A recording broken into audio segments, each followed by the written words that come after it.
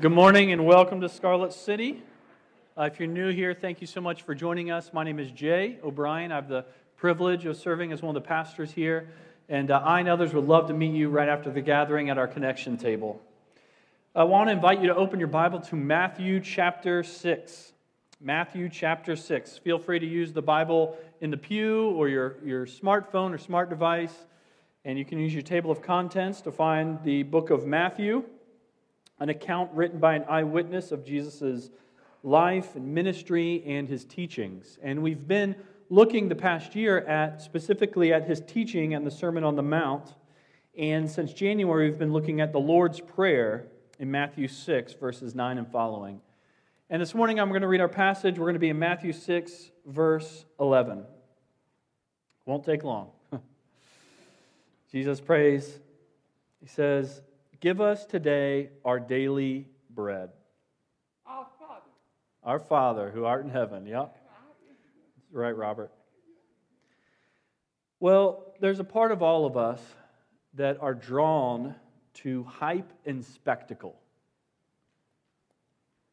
It's Super Bowl Sunday, and living rooms all across our country will be divided. And not just divided by people who are Chiefs fans and 49ers fans, in case you didn't know that's who's playing tonight.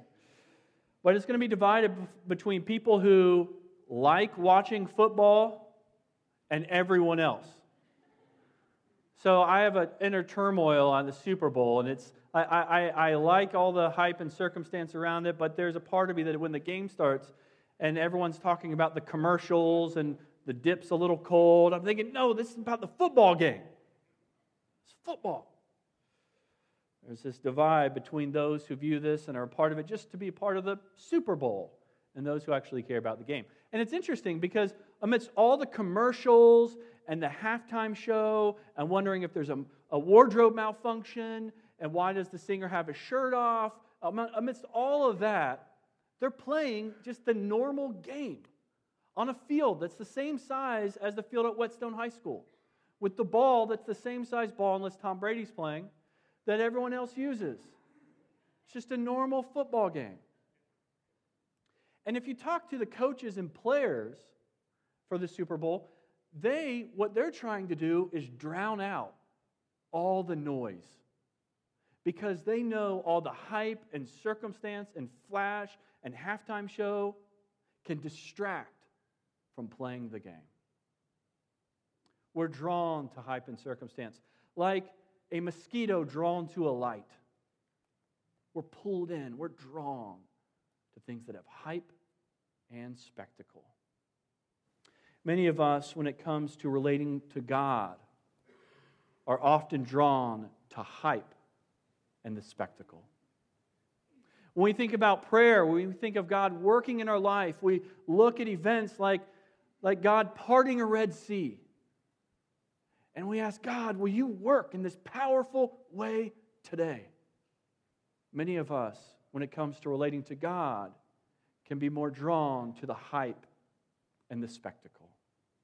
And the hype and spectacle of life and the hype and spectacle of wanting to relate to God in just those ways can distract us from walking with God in simple, ordinary ways. Jesus here, the first request to God, after the vertical component of honoring God's name, His kingdom, and His will, when Jesus transitions to the we, to our, the horizontal components of the prayer, the first request is not that God do something amazing, but that God provide daily bread. Jesus is teaching us something important and powerful about relating to God in prayer and faith and life. And often for us, when we think of the Lord's Prayer, this is the one that we want to overlook the most. We get honoring God's name, His kingdom, His will. They're challenging, but okay, those are things we should pray about. And we also understand, well, we'll go next week about forgiveness and temptation. We can acknowledge that, but give us our daily bread. Many of us in the West, we have no concept of what it means to live in need of just food and provision daily. Many of us, many do, as we'll get to later to this morning, but many of us can't relate to hunger and wondering if food will be provided. And so it can be tempting to overlook this. And what we can see when we press into what Jesus is really after here, this can be not just the most irrelevant, but the most relevant part of this prayer in our life. When Jesus would have said this, his first century audience, when they heard daily bread, they wouldn't have thought of going to Kroger and pulling out a loaf from the grocery store. The first thing that would have come to their mind was God's provision in the wilderness. When God delivered his people, when he liberated his people from slavery in Egypt, they were in the desert and they had no food. And God provided manna. It's recorded in Exodus chapter 16. God provides manna miraculously. God feeds his people. Because it wasn't enough to just be liberated from slavery in order to just die in the desert. God wants to provide. He wants to nourish. He wants to care daily. But interestingly, God requires, when he provided the manna, that every morning they go out and collect it. Why wouldn't God just snap his fingers and make them not hungry anymore? Why didn't God just provide some huge feast that satisfied them until they got to the promised land? Every day they needed to go out and work and collect the food, because God is illustrating and showing and teaching in the wilderness that we must daily go to him for provision. And so this morning, as we consider what does it mean to daily walk by faith, I want to show us what we receive. When we go to God daily in faith, 5 things we receive for our life today. First, what do we receive when we walk with God in simple daily faith? We receive honor and respect from God. We are known in the ordinary. God knows us in the ordinary details of life, not just the extraordinary moments. Jesus says, give us our daily bread. We're reminded here that God cares about our daily food, our ordinary needs. Now, if you were to think of what someone could do for you that would make you feel really respected, that would make you feel really honored. Honor is on Jesus' mind. He's just prayed that God's name be honored. And now as he thinks about his needs, if you were to take a moment and think, what could someone do for you that would make you feel really special, really honored? I think for me, my mind goes to if someone of significance in a public setting just spoke about me in a really positive way. If, I don't know, Urban Meyer, Ryan Day, for Jacob Beach, Justin Bieber, someone real special you look up to. And if they were in a public setting, oh man, listen, everyone stop what you're doing. I need to tell you about Jay. All right, there's some things you need to know about Jay. A great thing he's done. And they were to list off some great things I've done. Thanks, Urban. I mean, no big deal. Yeah, okay. I mean, I would feel really honored by that. In a public setting, someone like Urban Meyer, if he stops the press conference and says, hey world, Jay O'Brien, I want to take a moment and tell you about him. There's a part of me that would feel really respected. And then if I ran into him later that day to tell him thanks, he didn't even know my name, or he didn't know where I lived, or he didn't know the seemingly minor details of my life, I would have appreciated the gesture, but I wouldn't have felt really respected. When someone of significance honors you publicly, but they don't care about the ordinary details of your life, there's a part of that that's nice, but if they stop and they ask you, tell me again, I remember you mentioned you were struggling in this work situation. How's that going? You see, when someone presses in to care about the ordinary details, that's when we can feel really loved and honored and respected. God, the creator of the universe,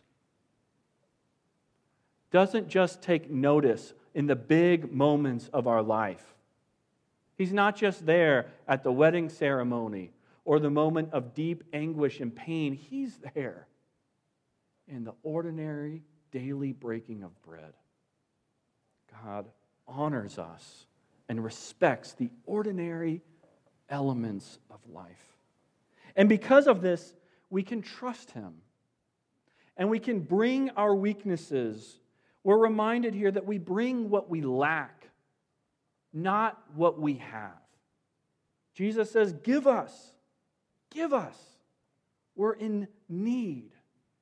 And Jesus, throughout his ministry, he often teaches with stories. He doesn't just make statements. He often takes the truths and puts them in a story so that we can see. And when you look at the stories of prayer that Jesus gives, there's 3 different people who he holds up as the ones who pray with power. They're a widow, children, and a tax collector. I want to draw your attention to one specific story Jesus gives. In Luke chapter 18, the text will be on the screen. Jesus is telling this story. He says, 2 men went up to the temple to pray, one a Pharisee and the other a tax collector. Now, there's something we need to know here about these 2 men. In Jesus' first century audience, the Pharisee, you see, for us today, we're a little out of their culture, but for them, when they heard Pharisee, what they heard was the good person, the righteous, the religious, the one you want your daughter to marry, the Pharisee and the tax collector. When they heard tax collector, they heard wicked, unloyal, don't trust them. The Pharisee stood and prayed about himself like this: God, I thank you that I am not like other people, extortionists, unrighteous people, adulterers, or even like this tax collector. I fast twice a week. I give 1/10 of everything I get. And the tax collector, he stood far off, would not even look up to heaven, but beat his breast and saying, God, be merciful on me, the sinner that I am. And Jesus says, which of these 2 people goes home justified? In other words, which prayer does God hear and honor? It's the tax collector. Now, I have something I want to show you. It's an important thing. It's a special thing. I have here a trophy. You're like, yes, that is a trophy. Could be made of real gold. We're not quite sure. And I won this trophy. I didn't just buy it for myself. I was handed this because I won what did I win? My fantasy football league. I am the winner, and I received this trophy because it says Premier Fantasy League Champion. Not just any fantasy league, the Premier Fantasy League. And I won this trophy, and here it is. And I wanted to show you. Now, if you saw me later this week at Global Gallery, and you walk in, and I'm there working, and you see me and my trophies right there, you would think, well, that's kind of funny. And then if you saw me the next day in Crimson Cup and my trophies there with me, you would be embarrassed. You would be embarrassed. You would be embarrassed for me. You would be embarrassed if you consider this your home church, because you'd be like, my pastor's really weird. I mean, what? Because you would think, Jay, you'd wonder, like, Jay, do you really think that that's special? Like, it's fantasy football league. Like, no big deal. Like, it's not real gold, Jay. Okay, I'm sorry to break it to you. It's not made of real gold. You would be very embarrassed. It's not very impressive. Now, if I had the Lombardi trophy, the Super Bowl trophy, then you'd tell everyone about me. You'd be like, my pastor has the Lombardi trophy. I don't know why they gave it to him and where we stole it from, but that would be special. What does God see and think is special? We want to relate to God and bring our strengths and our trophies and the good things that we've done and have, like this Pharisee. And we think that God's really impressed. And we think other people are really impressed by the good things and the powerful things and the stuff that we have, whether it's material possessions or good works. But God, He has a different view, a different value system. What impresses God is not us bringing our trophies to Him. What impresses God is like the tax collector that comes in need. We have nothing to bring. We don't bring our trophies. We don't bring our accomplishments. We bring what we lack. We bring our weaknesses. And in bringing our weaknesses, we're empowered to live simply. Walking with God in faith daily enables us to find contentment in the essentials. We can find contentment. We can live with simplicity. Jesus says, give us our daily bread. He doesn't say, give us our daily feast. Our daily bread. Just the ordinary essentials to bring life, not the momentary extravagance. Now, God's not anti-feast. He's not anti-extravagance. I mean, in the Hebrew Scriptures, God commands His people to observe feasts. One feast, the Passover, was a time where they had a huge celebration and remembered God's liberation from slavery in Egypt. And, yeah, cool. Liberation from slavery in Egypt. And they remembered God's provision in the wilderness, that He provided manna. This was a celebration, a feast to remember. And also Jesus, the first miracle recorded in the Gospel of John, Jesus shows up at a wedding. Now, a wedding then was a huge deal. This wasn't like our weddings, Western weddings today, where you have just like a few hours. No, this was days of a huge feast with food and wine. And Jesus doesn't show up at the feast like, oh, great, everyone put the wine away. All right, no, we're all going to just be here. No, nothing happening here. No fun, Jesus. Jesus doesn't show up and turn everyone's water or wine into water. No, when they run out of wine, He turns the water into wine because He wants to keep the party going. And they say, who saved the best wine for last? It was extravagant, good, glorious wine. Jesus and God are anti-feast. They're just not for living life as a daily feast of extravagance. And why? I mean, we kind of wonder why. Why doesn't God say, you know what, give us this day our daily steak? Or if you're vegan, our daily falafel. Something good. What just bread here? Jesus is teaching us about what we really need in life.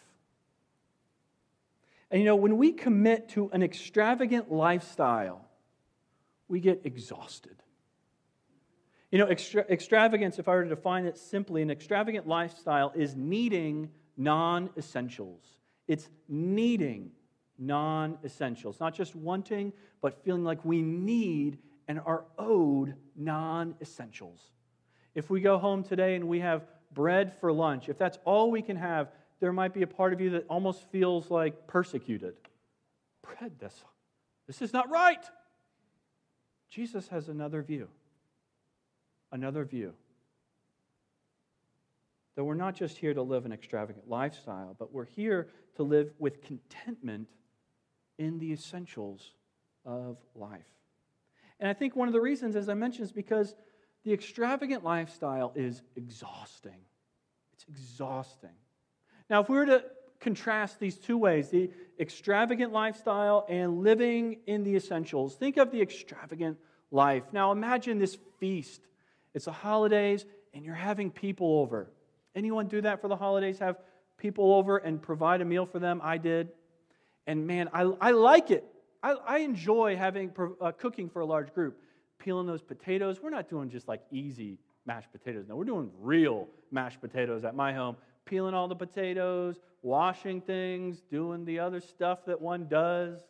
Like, Jay, is that what happens? Yeah, all the work. Cleaning, preparing, entertaining. And it's fun for a meal. Now imagine doing that every day.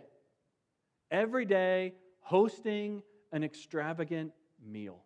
The work, the money, the energy. Because extravagance requires work, money, and energy. Many of us have bought into a view of life that says we are owed and need the extravagance every day. And we invest our work, our money and our energy in maintaining this life. Now, I want to present to you another way.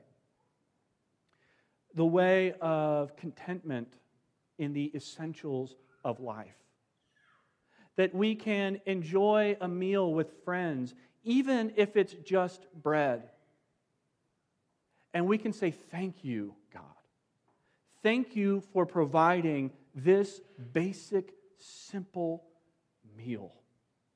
Living to have contentment in the essentials. And here's why this is so important. Why a life of simplicity and contentment can transform us. Here's why. Because when we live this way, we can embrace risk. We can embrace risk and live a life of generosity, a life of power and purpose and significance. Jesus says, give us our daily bread. You know, one commentator on this passage makes this observation. I hadn't thought of this. They put it this way. They say, when we live this way, we will recognize that along with the trust for daily provision comes a sense of uncertainty and even risk regarding our future. Let me read that again. When we live this way, we will recognize that along with trust for a daily provision comes a sense of uncertainty and even risk regarding our future.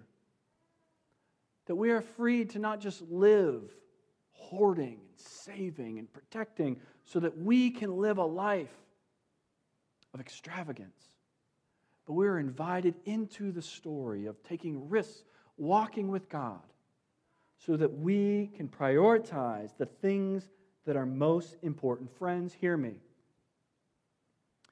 Imagine if we took all the work, all the money, all the energy that we invest in creating a life of extravagance and maintaining it, and we took all that work, all that money, all that energy, and joined God in His work of ministering and caring for people in need. Oh, the work that could be done. Oh, the lives that could be transformed.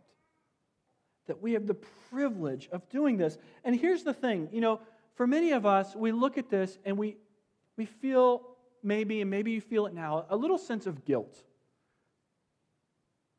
Like, oh man, that's a big ask. And gosh, I guess we should.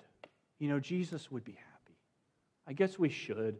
As if the decision is between a life of fun and satisfaction and doing the right thing. Here's what I would ask you.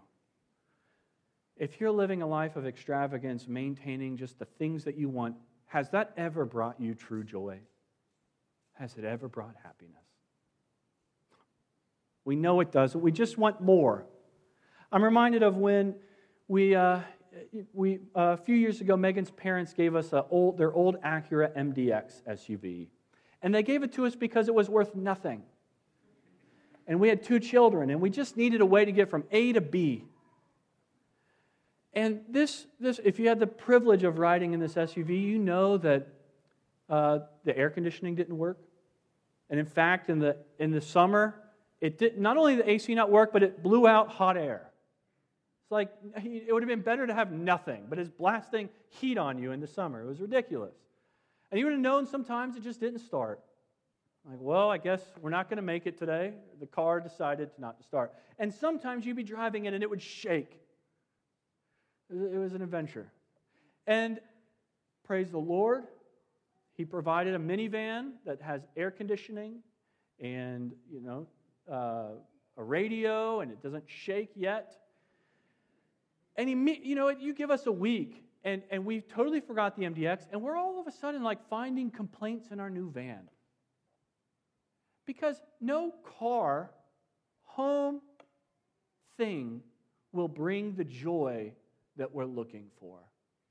If you make your life about chasing things, you will live in more bondage than if you're just living for bread. So this isn't a choice between the good life and the right thing. No, living into the right thing, joining in the work that Jesus invites us into, can bring more joy because we're investing in things that matter. And there is nothing more joyful than being on the front lines of meeting the needs of people. You know, you might never play in the Super Bowl. Probably won't. Maybe you'll win a trophy like I did with your fantasy football league. Probably never a Lombardi trophy. You'll probably never play in the Super Bowl. But you can live a life of eternal significance by taking your work, your money, and your energy and joining God in His work of meeting the physical and spiritual needs of others. And as we close, I want to invite the people serving communion to come forward. And we're closing this week with a time of response. And every Sunday, we practice communion. And communion is a time when we remember and celebrate Jesus' body that was given. We often say broken, but really the idea is given. Jesus gives His body. Jesus, on one occasion, said, "I am the bread of life." The bread of life. His body that was given so that we could find ultimate satisfaction in God. This morning, I want to invite you to respond, to come forward if you've embraced Jesus as your Savior, to tear a piece of the bread off and dip it in the juice. And also this morning, if you would like some prayer, we're going to have people who would love to pray for you. Maybe this morning you feel unseen. You hear me talk about being honored by God, and you wonder if that's true, and you just feel unseen by people. Maybe no one knew your name when you showed up this morning. Maybe people don't know the details of your life, and you would just like prayer. Or maybe you're someone, you feel that weakness. You feel that weakness, like the tax collector. Just what can we bring to God?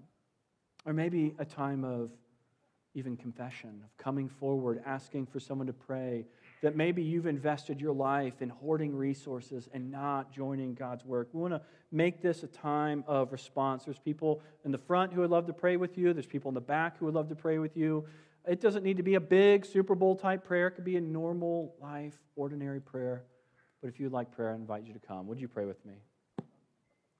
Lord, thank you for being a God who sees and knows the ordinary elements of our life. You know our name. You know our dreams. You know our fears. You know our failure. You know our successes. Thank you for that, God. That you aren't indifferent to who we are. And God, as we respond now, I pray that if there's someone here this morning that maybe it just feels too good to be true. Maybe there's just a sense of being distracted by the noise and lights of life, by the spectacles, and wondering if this is for me. God, I pray that you would, by your Spirit, just speak a word of encouragement and love to that person. That above all else, that they would know that there is a God who loves them and cares about their daily needs and food. God, may we respond. May we not just hear your word, but be doers of your word. Transform our hearts and our hands. Amen.